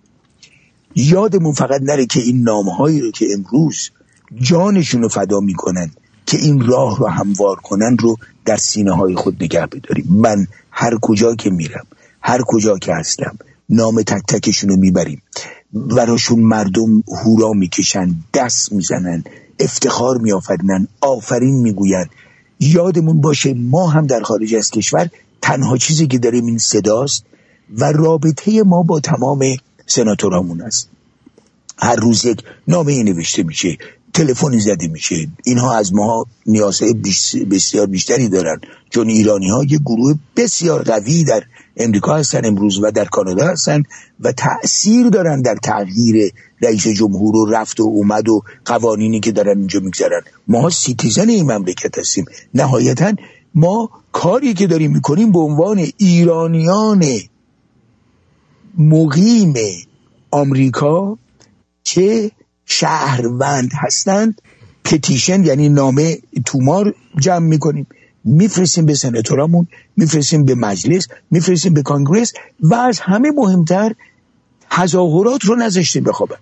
من اگر باشه دفعه پیش اصطلاحی رو گفتم که این امروز میگم، ما در خارج از کشور همه از استرالیا بچه‌ای که الان دارن گوش میکنن تا کانادا تا امریکا، هر نقطه‌ای از امریکا که هستن یادمون باشه و اروپا به خصوص، و امروز ژاپن رو هم دیدم که بچه‌های ایرانی رفتن در مقابل سفارت ایران در ژاپن داشتن فریاد می‌زدن که خیلی خیلی عجیبه. یادمون باشه که ماها باید در خارج از کشور تنور رو داغ نگه بداریم، تنور تظاهرات رو داغ نگه بداریم، ولی یادمون نره نون ما رو در این تنور ایرانی ها خواهند پخت. نان دست آنهاست، تنور دست ماست. داغش نگه داریم. هرگز هرگز هرگز فکر نکنیم که ما به نتیجه نرسیدیم. ما نتایج بسیاری گرفتیم اما یک نتیجه لازم داریم. خب حالا سوال من از شما اینه، من چقدر وقت دارم؟ وقت که هست. یک نکته رو از شاهنامه میخوام بگم در پایان این سخن و بذارمش در اختیار خودت. در شاهنامه ما نکته های بسیاری داریم. یکیش 7 خان رستم. شما نگاه میکنید میگید که خب این رستم چطوری باید 7 خان رو باید طی کنه تا برسه به کجا؟ شاه ایران کیکاووس در دست دیو سفید در مازندران گرفتاره و این دیو طلسمی بر او وارد آورده است و بر لشکرش که همه نابینا شدند. حالا من اینو معنی میکنم برات و تو هم میتونی معنی کنی. این طلسمی که این اسلام لعنت الله آورد در ایران، با این طلسم مردم رو کور کرد، انقدر کور کرد که ماه زیبا رو حضور این لعنت الله دیده. همه ما کور شده بودیم، همه ما لال شده بودیم و به دنبال این شیطان میرفتیم، به دنبال دیو. حالا رستم موظفه که برود و دیو سفید رو بکشد. باید دیو رو بکشد که دست بکند، جگر او رو از سیکمش بکشه بیرون، قطره‌های خون رو بر چشم سیاوش و بر چشم سپاهیان بگذارد و آنها رو بیدار کند. خوب توجه بکنید که نکته کجاست. خب هر کسی نقالا که میان از این 7 خان صحبت میکنن که خان اول شیر اومد، خان دوم اژدها اومد، خان سوم فلان خانه. اونها در واقع فردوسی با آگاهی تمام شما رو به راهی که دارید میرید، هر روزی هر خانی داده. ما الان در این 4 ماه یا 5 ماه داریم خانهای رستم رو طی میکنیم. اما آن چرا که میگوید و من میخوام به شما بگم این است که میگه اگر همه این خانها رو طی کرده باشی، به خان 6 که میرسی که بری به خان 7، اگر تو دیو سفید از پای در نیاری، همه این کارایی کردی از بین رفته دیگه، فرق نکرده، ملت از بین رفته، ایران هم از بین میره و دیوها برنده میشه. و چی کار باید بکنه رستم؟ تمام این 6 تا رو اومده جلو که حالا یه روز داستان اصلیشو براتون میگم. به خان 7 که میرسه، راهنمایی رو که حالا انتخاب کردید طی داستان، میبرتش به دم غار دیو سفید. شب میرسن اونجا، میاد که حمله کنه، رستم میگه نه نمیتونی الان، اینا آدمای شبن، در تیر روزی در تیرگی زندگی میکنند، اینها رو باید در روز روشن بری که جون ندارن، یعنی نگاه میترسن به تو بکنن. روز بلند میشه، سحر بر میداره، گرز سام پدر بزرگش رو، نیزه زال مال پدرش رو و شمشیری که به دست میگیرد در واقع شمشیری است که از کاوه به ارث رسیده است. علتی که این سه تا المنت، این سه تا وسیله رو داره این است که توی بچه‌ای که اون وسط خیابون داری میدوی یادت نره هم به پدرت، هم به پدر بزرگت، هم به محمد رضا شاه پهلوی، هم به رضا شاه پهلوی، هم به دوره مشروطیت با تمام احترام و قوا ایمان داشته باش، زیرا این لحظه اینجوریه. رستم این سه عامل رو ور می‌داره و میره به طرف قار دیو سفید. قاری نگاه میکنه که از سرش تا تش یه بدن گنده خوابیده، صورت سیاه، تن خالخال سیاه. دیوای دیگه که مراقب بودن میان که این با شمشیر تق و تق و تق میزنن چون میندازدشون. ولی یه کاری میکنه اینجا آرتین جان که برای من با شاهنامه بزرگ شدم. یعنی الان 50 ساله که تمام داستانهای شاهنامه رو زیر و رو کردم، رو صحنه بردم، خوندم. هرگز این لحظه رو متوجه نشده بودم. من رستم به در غار که میرسه تمام این وسایل جنگی دستشه، اما یک فریاد میکشه که تمام درخت‌ها و زمین و زمان میلرزه از فریاد اون، چنان که پشت دیو سفید از وحشت به لرزش میفته. دیو سفید میاد بیرون ببینه چه خبره. تا رستم رو میبینه، خب رستم نسبت به دیو سفید مثل مورچه در مقابل آدمه، خیلی قوله. اون تنها کاری که میکنه این تا میاد به این حمله کنه، دست چپ و پای راست دیو رو میندازه که او رو فلج بکنه. خوب توجه بکنه. بعد به قول کشتیگیرا دست تو میندازه و این رو میبرتش روی دو دست خودش، بلندش میکنه رستم به نیروی پروردگار، به نیروی ایزد یکتا، به نیروی فرح پادشاهی، به نیروی فرح ایران. او رو بلند میکنه، میکوبونه روی زمین، با خنجر پهلوشو میشکافه، دست میکنه، جگرشو در میاره، سوار بر رخش میشه، میره میزنه به چشم کاووس شاه و دیگران و اونها رو بیدار میکنه، از کوری نجاتشون میده.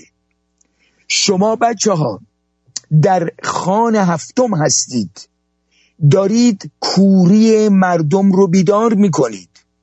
اونهایی که تو خونه هاشون نشستن الان کورن، نمیبینن که تو چه میکنی. بمان فریاد بزن که من فریاد رستم رو از فریادهای شما توی کف خیابون‌های تهران شنیدم. یادتون نره این فریادها رو اگر داری یه دونه از این تظاهرات رو بذار که مردم گوش بکنن، بدونند که چه کردند. آرتین جان از فریادهای شما بذارم؟ بذار هر کدوم. ببین میخوام بذاری یادشون باشه که مردم شعار که میدن، شعار یعنی فریاد، شعار یعنی همون فریادی که رستم بر در دیو سفید زد. اما یادشون باشه که تمام این فریادا زده شده تا دیو سفید رو نکشیم بچه ها، تا دیو سفید رو نکشیم ما به نتیجه نرسیدیم. شاهنامه 7 خان رو طی میکنه که دیو سفید رو بکشه که ایران آزاد شد. امروز شماها رسیدید به خان هفتم، دیو سفید رو دارید میبینید. دیو سفیدم هر روز که شما فریاد کنید پشتش میلرزه. یادتون باشه من همیشه گفتم، باز هم میگم، گرچه منزل بس خطرناک است و مقصد بس بعید، هیچ راهی نیست کان راه نیست پایان. غم مخور، دست در دست یکدیگر داشته باشیم، با هم دیگه باشیم تا گم نشیم، تا دیو سفید رو به پا بیاوریم، بدریمش، سرش رو جدا کنیم که دیگه این اتفاق برای ایران نیفتد. بشنویم.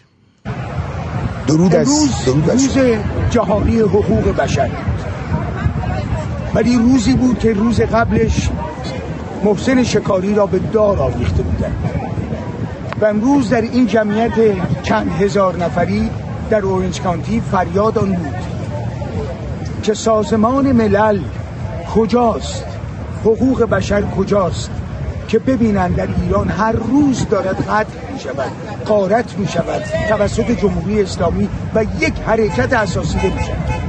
با سپاس از تک تک آدم هایی که در سراسر جهان امروز میان بیرون داد میزنن در روز بارانی، در روز تابستان، در روز آفتابی، که بگویند ما با شما در داخل ایران هستیم، پشت شما هستیم و میمانیم تا جمهوری اسلامی فرود ریزد. خانم آقایون با هم باشیم تا گم نشیم. ایوالله. خدمتتون عرض بکنم که روز جمعه فکر می‌کنم 17 باشه، روز شنبه است، شنبه 17 تصمیم بر شده که با اتومبیل به خیابان یانگ استریت بیایم و خیابان یانگ استریت رو ببندیم. حواستون باشه دوستانی که هستید، همه روز شنبه 17 خیابان یانگ استریت میبینمتون. دوست من، بله متوجه شدی خودت چی گفتی یا نگفتی؟ بله. یانگ استریت، نوجوانان ایران. بله. در خیابان یانگ استریت هستید، آنجایی که نوجوانان ایران فریاد میزنند، خیابان مهسا شود. دقیقاً. درود بر شما. میبینیمتون. ما در روی صحنه در لس آنجلس و اورنج کانتی و تمام اینجا بچهای استرالیا، بسیار بچهای آلمان به خصوص چگونه دارن حرکت میکنن، همه و همه دست در دست دیگر میرویم که دیو سفید را بکشیم و ایران را از این جرثومه فساد خلاص کنیم. با هم باشیم تا گم نشیم. بله. من با اجازهتون یه ترانه میذارم، ترانه رو حالا خودم اجرا کردم، بشنویم، بعدش برمیگردیم و جمع بندی.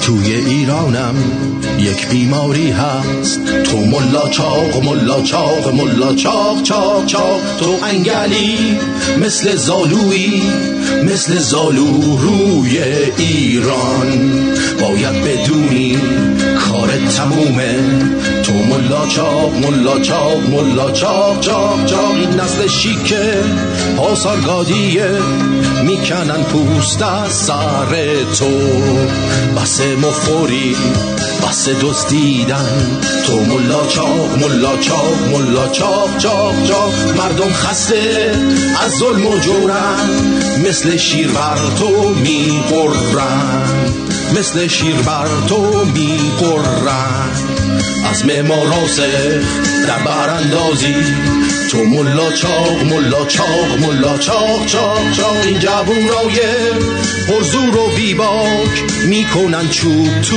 بوق تو.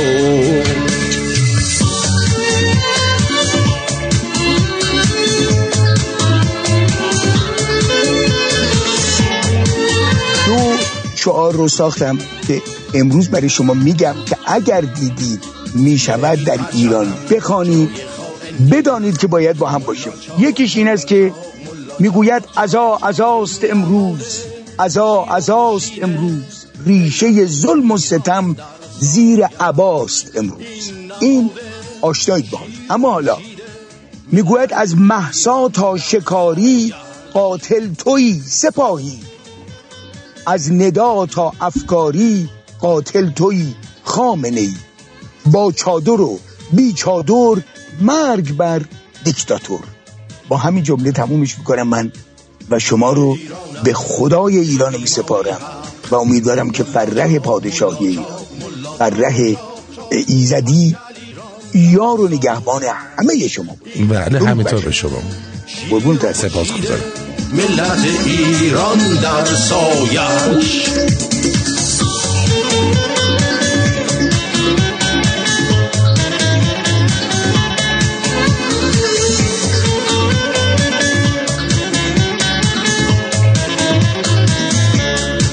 توی ایرانم یه بیماری هست، تو ملا چاق ملا چاق ملا چاق چاق چاق، تو انگلی مثل زالویی مثل زالو روی ایران، باید بدونی کار تمومه. تو ملا چاق ملا چاق ملا چاق چاق چاق، این نسل شیر که پاسارگادی میکنن پوست از سر تو. این نسل شیکه پاسارگادیه میکنن پوست از سر تو. لا لا لا لا لا لا لا لا میکنن پوست از سر تو. زن در ایران پیش از این گویی که ایرانی نبود، پیشش جز تیر روزی و پریشانی نبود. زندگی و مرگش اندر کنج عزلت می گذشت. زن چه بود آن روزها گر زان که زندانی نبود. کس چو زن اندر سیاهی قرنها منزل نکرد، کس چو زن در معبد سالوس قربانی نبود. در عدالت خانه انصاف زن شاهد نداشت، در دبستان فضیلت زن دبستانی نبود. دادخواهی های زن می ماند عمری بی جواب، آشکارا بود این بیداد پنهانی نبود. از کسان را جامه و چوب شبانی بود، لیک در نهاد جمله گرگی بود چوپانی نبود. از برای زن به میدان فراخ زندگی سرنوشت و قسمتی جز تنگ میدانی نبود. نور دانش را ز چشم زن نهان می داشتند، این ندانستند ز پستی و گرانجانی نبود. زن کجا بافنده می شد بی نخ و دوک هنر، خرمن و حاصل نبود آنجا که دهقانی نبود. میوه های دکه دانش فراوان بود، لیک بهر زن هرگز نصیبی زین فراوانی نبود. در قفس می آرمید و در قفس می داد جان، در گلستان نام از این مرغ گلستانی نبود. بهر زن تقلید تیه فتنه و چاه بلاست، زیرکان زن کورهش این راه ظلمانی نبود. آب و رنگ از علم میبایست، شرط برتری باز مرد یاره و لعل بدخشانی نبود. جلوه صد پرنیان چون یک قبای ساده نیست، عزت از شایستگی بود از هوسرانی نبود. ارزش پوشنده کفش و جامه را ارزنده کرد، قدر و پستی با گرانی و برزانی نبود. سادگی و پاکی و پرهیز یک یک گوهرند، گوهر تابنده تنها گوهر کانی نبود. از زن و زیور چه سود آنجا که نادان است زن، زیور و زر هر دو پوش عیب نادانی نبود. عیبها را جامعه پرهیز پوشان دست و بس، جامعه عجب و هوا بهتر زرگانی نبود. زن سبکساری نبیند تا گران سنگ است و پاک، پاک را آسیبی از آلود دامانی نبود. زن چو گنجور است و عفت گنج و حرص و آز دزد، وای اگر آگه ز آیین نگهبانی نبود. اهرمن بر سفره تقوا نمی شد میهمان، زان که می دانست کانجا جای مهمانی نبود. پا به راه راست باید داشت، کاندر راه کج توشه ای و رهنوردی جز پشیمانی نبود. چشم و دل را پرده می بایست، اما از عفاف چادر پوسیده بنیاد مسلمانی نبود. بسیار نیکو. امیدوارم که تا این لحظه از برنامه لذت برده باشید. شعری بود از پروین اعتصامی در مورد زن در ایران. خب عرضم به حضور شما که این چی میگه؟ اون آقایی که بعدها کاری هم شد توی هواپیما به شاه میگه که اجازه میدیم من تهران رو با 1 میلیون کشته آروم کنم. توی هواپیمای شاه به شاه میگه اجازه میدین همینجوری وای میسته. بعداً در انقلاب کاری شد. بله. بعد از انقلاب شاید فکوری داری میگی. ایستاد جلوی شاه گفت اجازه میدین من تهران رو با 1 میلیون کشته.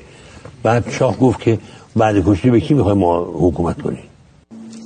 And if I let my people down, it was for the purpose that I tried to explain that a king cannot be a dictator and that a throne could not be based on blood. شاه نمیتونه دیکتاتور باشه و نمیتونه حکومتش رو بر پایه خون بذاره. آره بعد این یارو کشمیریه، نمیدونم چه زرایی میزنه. مدرک هویتیم ثبت شده سرباز رولر رضویه. برای من وقتی از این باب خوب بود چون روزی که کنکور دادم داشتم اسمم میگشتم توی این لیست چیز مطمئن بودم دیگه، چون یه سرباز الله اگه باشه دیگه همونه دیگه. الان خیلی سر کد چیزم چون از وقتا تشایع جایی داشتیم اون مجمع دانشجویان حزب الله، مجمع دانشجویان حزب الله جایی که کلا واحد خواهران هم نداشت و مرسوم نبود به این معنا. انگلیس همپیمان جدی حمله امریکایی‌ها به اشغال سفارت بود، حمله امریکایی‌ها به عراق بود. اسخای می‌کنم خب انگلیس و امریکا دو تا پایه اصلی حمله بودن سال 2003 و بلاهایی که منطقه بعدها درگیرش شد به شکل مستقیم به اشغال عراق برمیگرده. توی اون موقع ما برنامه‌مون این بود که اعتراض بریم به جلوی سفارت انگلیس اعتراض بکنیم. سنگ بارون بود، همه چی بود، یعنی واقعیت قصه این بود سنگ بارون کرده بودن بچه‌ها، تیرکمون بارون کرده بودن، برده بودن. عرضم به خدمت شما که چی بود چیزی آمریکا تو عراق گیر برده بودن انگلستان، حالا داشتین داخل سفارتشون می‌بردن. بله انگلستان بود. من حرفم سر اینه بستگی داره به اون. ببینید خودشون وقتی میرن سنگ با خودشون میارن، تیرکمون میارن، چاقو میارن، قمه میارن، سفارت میگیرن، بعدش هم میان تو تلویزیون ازشون بهبه چهچه هم میکنن. افتاد اون اتفاقی که در اونجا میفته. من اتفاق مثل اتفاق سفارت امریکا رو به حق میدونم، یعنی تعطیل شدن سفارت امریکا رو به حق میدونم. ریده شد به من اگر بناست به خاطر مثلا شاهی که دست امریکایی ها مونده و به ما نمیدن سفارت امریکا تعطیل بشه، به چندین برابرش در قصه 2003 باید همه کشور سفارت‌های هم دیگه مثل آدم تعطیل میکنن، دیپلمات‌های هم دیگه رو با اضافه احترام اخراج میکنن، دیپلمات‌های خودشون رو فرار میکنن. حالا اگه نکردن چی؟ بعد دیوار بریم بالا. اگه شما چی میگید؟ نه سوال دارم میکنم. چرا نکردن؟ من میگم اگر نکردن، من میگم اگر اتفاقی بیفته مثل اتفاق 2003، خب یعنی اگر منم برگردم به سال 2003 درسته شاید کوکتل مولوتوف، حالا ما کوکتل نه سنگ زدم کوکتل مولوتوف، یعنی آدم دوره نه سنگ زدم نه کوکتل مولوتوف نه باتومشو خوردم، یعنی یه جوری شد که همه جور ما کتک خوردن، ما الحمدلله سالم موندیم. لکن میخوام بگم من اگه برگردم به سال 2003 همینم با همه نیمچه تجربه‌ای که توی چند سال گذشته مثلا 14 سال گذشته داشتم، دوباره اونقدری اعتراض میکنم که سفارت انگلیس تعطیل بشه. یعنی هر آنچه که در دستم داشته باشم برای تعطیلی سفارت انگلیس در هر جای دنیا که باشم، در تهران باشم برای تعطیلی سفارت انگلیس در تهران خواهم کرد، توی دهلی باشم برای تعطیلی سفارت انگلیس در دهلی خواهم کرد، توی لندن هم باشم برای تعطیلی سفارت، حالا برای خودشه تو لندن که خودشه، تو هر جای دیگه باشم خواهم کرد. من هم آفیس تعطیل می‌کنم، هم وزارت کشور رو تعیین می‌زنید. روح‌الله به این میگن هرج و مرج طلبی. به عنوان یک جوان رفتاری رو از خودت بروز میدی که هزینه‌ش یک ملت بپردازه. و شما ملت مجانی که موافق رفتار تو هست به تو به نیابت از اون میری به سفارت کشور خارجی حمله میکنی؟ شما هر جوری رو بخواید یعنی هر اقدامی بنده برای تعطیلش انجام بدم، دعوا سر نوعش نیست الان دیگه. من میگم همین الان بنده هر کاری برای تعطیل سفارت رو هم کرد. نه من سوالم اینه، به نظر تو به عنوان یک مسلمان که قائل به مفهومی به اسم حق الناس هستی، تو این اختیار رو داری که اقدامی رو به صورت فردی انجام بدی که هزینه‌شو میلیون ها انسان دیگه انجام بدن که احتمالاً با رفتار تو موافق نیستن؟ حق الناس اونا نیست؟ حرف من سر اینه که به گونه‌ای رفتار بکنم که اون سفارت تعطیل بشه. اگه الان منظورتون حق و ناس اینه که اینه ها انسان دیگه اگر منظورتون اینه یا نباشن، بنده همه آدم اینطوری رفتار میکنن. شما جایی که احساس بکنی حقته چجوری رفتار میکنی؟ بنده میگم آقا بنده از روش استفاده میکنم که حق دیگران ضایع نشه. یعنی اگر شما احساس بکنی همه مردم قائلن به این که میخوان مثلا ارتباط محقق بشه، اون کار بد اتفاق بیفته، شما میشینی کنار؟ من چنین حقی ندارم که به نیابت از اون چنین کاری بکنم. من رفتار فردی انجام میدم که به نیابت از خودم من انجام میدم. میگه من نه شما به نیابت از خود نمیتونی انجام بدی. شما وقتی که به یک سفارت حمله میکنی به اون سفارت تعطیل میشه، اون سفارت برای کل مردم اون کشور تعطیل میشه، نه برای تو برای کشور دفاع بکنه. این معنی ذلت رو نشون میده، معنی بی‌عرضگی نشون میده، معنی تفاوت افکار عمومی نشون نمیده. اگه در هر جای دنیا چنین اتفاقی بیفته ما میگیم چقدر دولت خاک بر سری که نتونسته. بله هر جای دنیا هم قانون این قصه محکومه. لکن اینکه مثلا بیان در سفارت بشکنن و بعد واکنن و برن تو عکس یادگاری بگیرن و برگردن، اینا بله کاملا این قصه روشنه. یعنی همه این پیامایی که شما میگید داره. یعنی هم به معنی اینی که آقا سیستم ورشاد نیروی انتظامی شما و دولت شما وزارت کشور شما چه شما همه این قصه رو واگذاشتن که بعضیا میگن آقا بر چجوری اتفاقی امکان داره بیفته که برن تو. این حرف کاملا درست. شما خود آدم جهان وطنی میدونی؟ دوست دارم جهان وطن باشه. و مردم ایران رو جهان وطنی میبینی؟ مردم ایران هم مثل همین آدم‌های گرایش ملی گرایی رو بیشتر می‌بینی گرایش آدم‌های دنیا، مردم همه جای دنیا اساساً جهان وطن نیستن. اگه جهان وطن باشن باید تعجب بکنن. یعنی به عنوان مثال شما به عنوان یک کشمیری، کشمیر برات مهمتر هست یا ظلمی که مردم کشمیر میشه یا فلسطین؟ دغدغه ذهنی، مسئله ذهنی اینه که کشمیره. مثلا منم کشمیره، مسئله ذهنی کشمیره. به این معنا که یک مزیتایی دارم واسه که کشمیری بودم که کس دیگه نداره. شما از بودجه‌های دولت ایران هم استفاده می‌کنی؟ برای کارهایی که جای مختلف انجام میدیم، بله مثلا تو امت واحده داریم کار می‌کنیم، بودجه دولتی میاد وسط، فلان کار انجام میدیم. امت واحده همینجاست که داریم صحبت بله می‌کنیم. همینجاست. این ساختمان مال کجاست؟ این ساختمون من نمیدونم دقیقاً مال کجاست. مال سپاه نیست. اما از همین ساختمانی هستش که بودجه‌ای نداره، یعنی پولی نمیگیرن. احتمالاً مال سپاهی باشه، مال جایی باشه. کاروان زائران صلح سوریه رو وزارت خارجه بهتون کمک کرد. بله. و حالا اگر یک ایرانی به شما بگه که در شرایط این که ما در سیستان و بلوچستانمون در همین خود تهرانمون فقر داریم چرا باید به سوریه کمک بکنیم، شما چی؟ خب پادشاه چی میگه؟ For the day that we were civilized and when our King Cyrus the Great introduced the Bill of Rights, those people were climbing trees. میگه که وقتی که کوروش سایرس کوروش حقوق بشر رو معرفی کرد، این مردمان شما از درخت‌ها بالا میرفتن.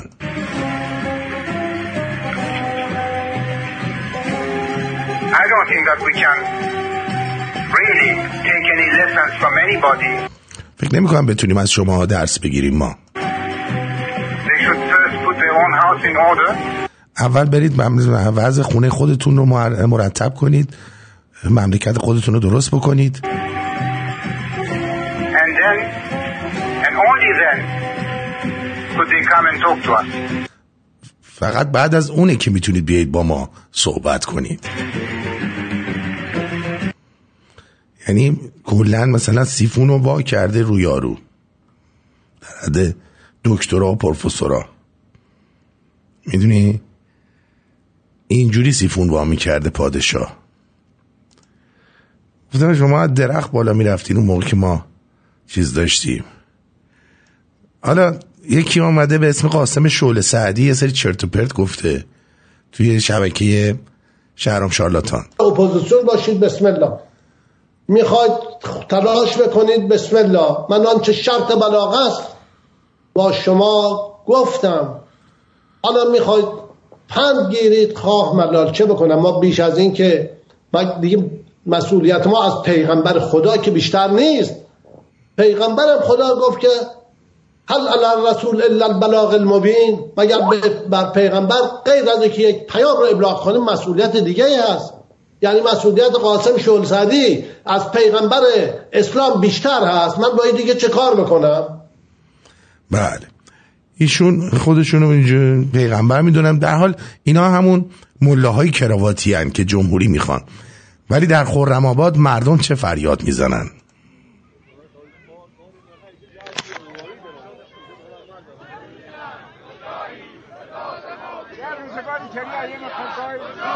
به داد ما بیای ولیعهد کجایی، به داد ما بیای ولیعهد کجایی، به داد ما بیای ولیعهد کجایی، به داد ما بیای. بله امروز براتون بگم که یه جاهایی یه خبرهایی بوده که بد نیست بدونید. بذارید براتون بگم ببینم کجا بود. آره یکی جشن و خوشحالی مردم بعد از اخراج حکومت جنایتکار زنستیز از کمیسیون مقام زن سازمان ملل در سقز.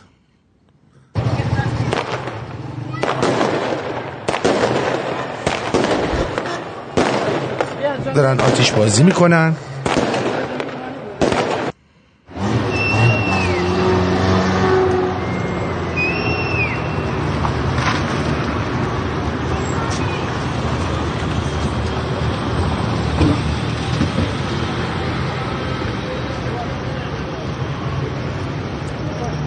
هم دارن با ماشین میرن، باز آتش بازیه.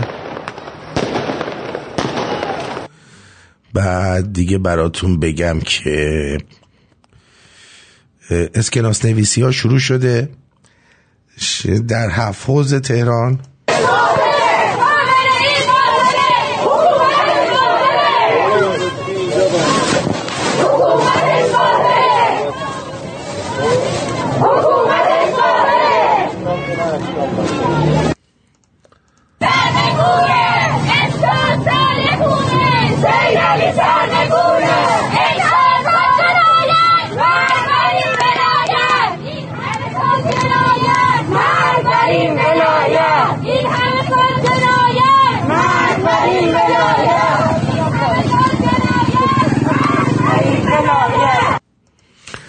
دیگه در ورامین وای اخوان کشته شد، وای اخوان کشته شد. اکباتان فاز 2 23 آذر.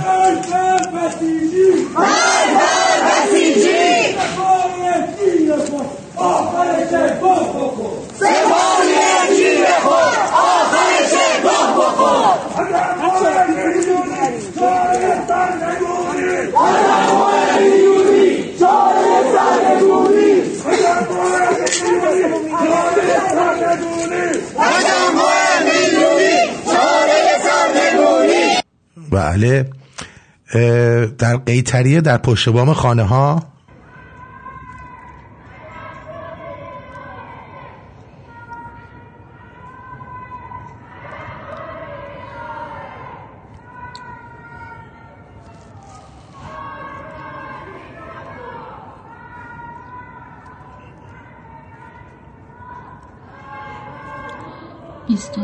آذر 1401.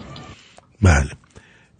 در شهر زیبا 401 شهر زیبا شما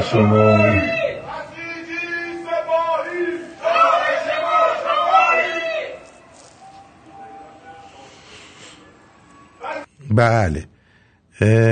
شعار زن زندگی آزادی رو بر روی میدان شهیاد انداختن دوستان.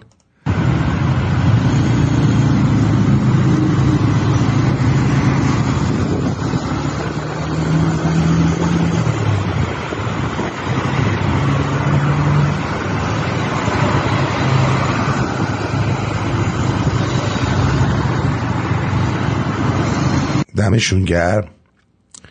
بعد دیگه براتون بگم در مقابل سازمان ملل در وین مردم شادی کردن برای قضیه اخراج این از کمیسیون زن. به همگی رأی آورد با 29 رأی و جمهوری اسلامی از کمیته اکوسوت از کمیته مقام زن حذف شد.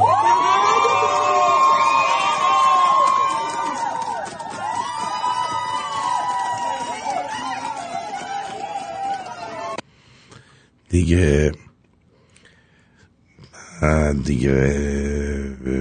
اینجام که اینه و اینم که چی دانشگاه هنر سوره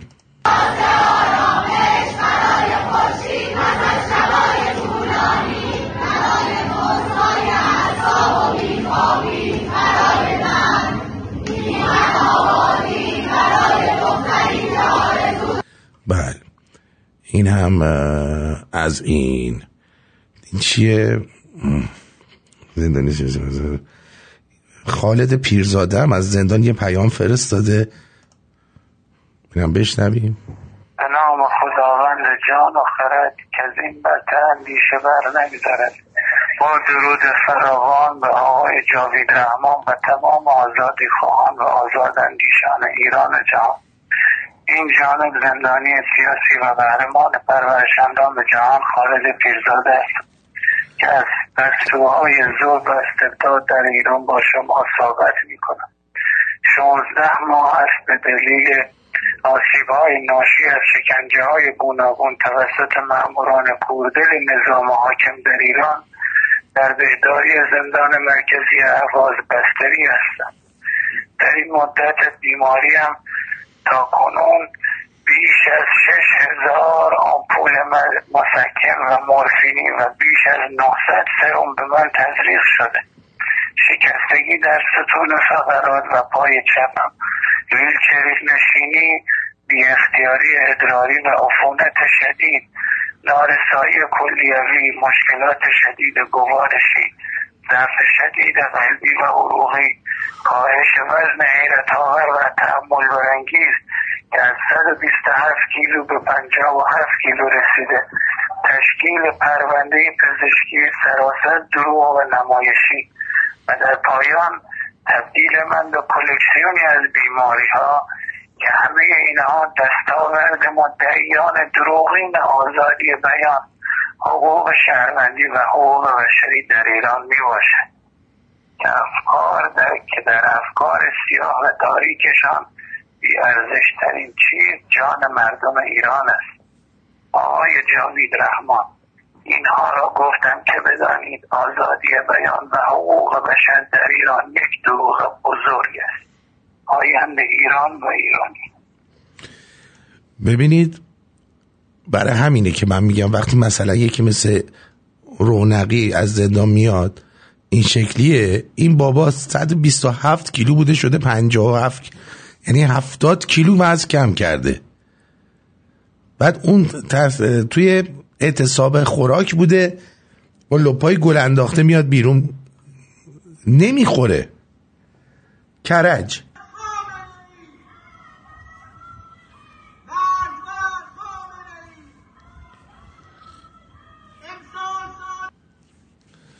بله دیگه.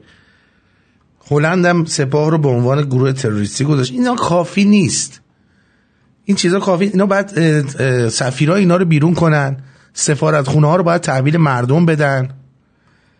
این بازی ها چیز نیست. میدونید که چین ورداشته یک مقام معاون نخست وزیر چین به دلیل سفر به تهران و دیدار با مقامات جمهوری اسحاقی از کار برکنار شد.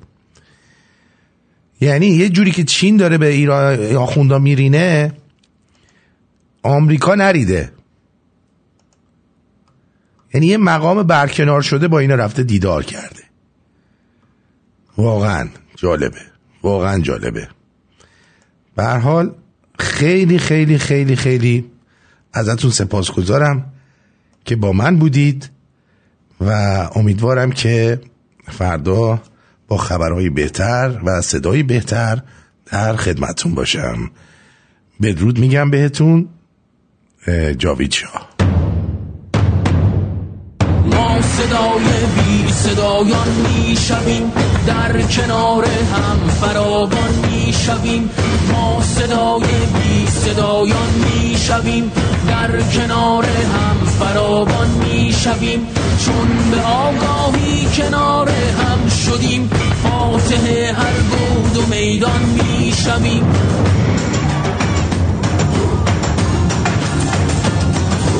ما برای خاک ایران آمدیم، هم قسم با عهد و پیمان آمدیم.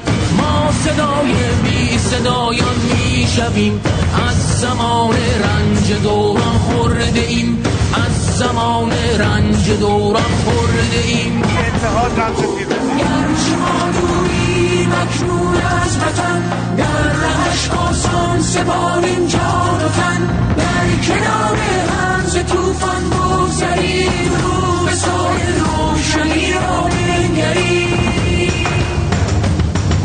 زین سبب پیروز میدان میشویم، با خرد تسکین و درمان میشویم. ما صدای بی صدایان میشویم، در کنار هم فراوان میشویم. هم صدای مادران آبان، هم نفس با اهل ایران میشویم. میشویم، ما صدای بی صدایان میشویم، در کنار هم فراوان میشویم. گرچه ما دوریم اکنون از وطن، در رهش آسان سپاریم جان و تن، در کنار هم ز طوفان بگذریم، رو به سایه روشنی را بنگریم. ما صدای بی صدایان میشویم، در کنار هم فراوان میشویم، ما صدای بی صدایان میشویم، در کنار هم فراوان میشویم.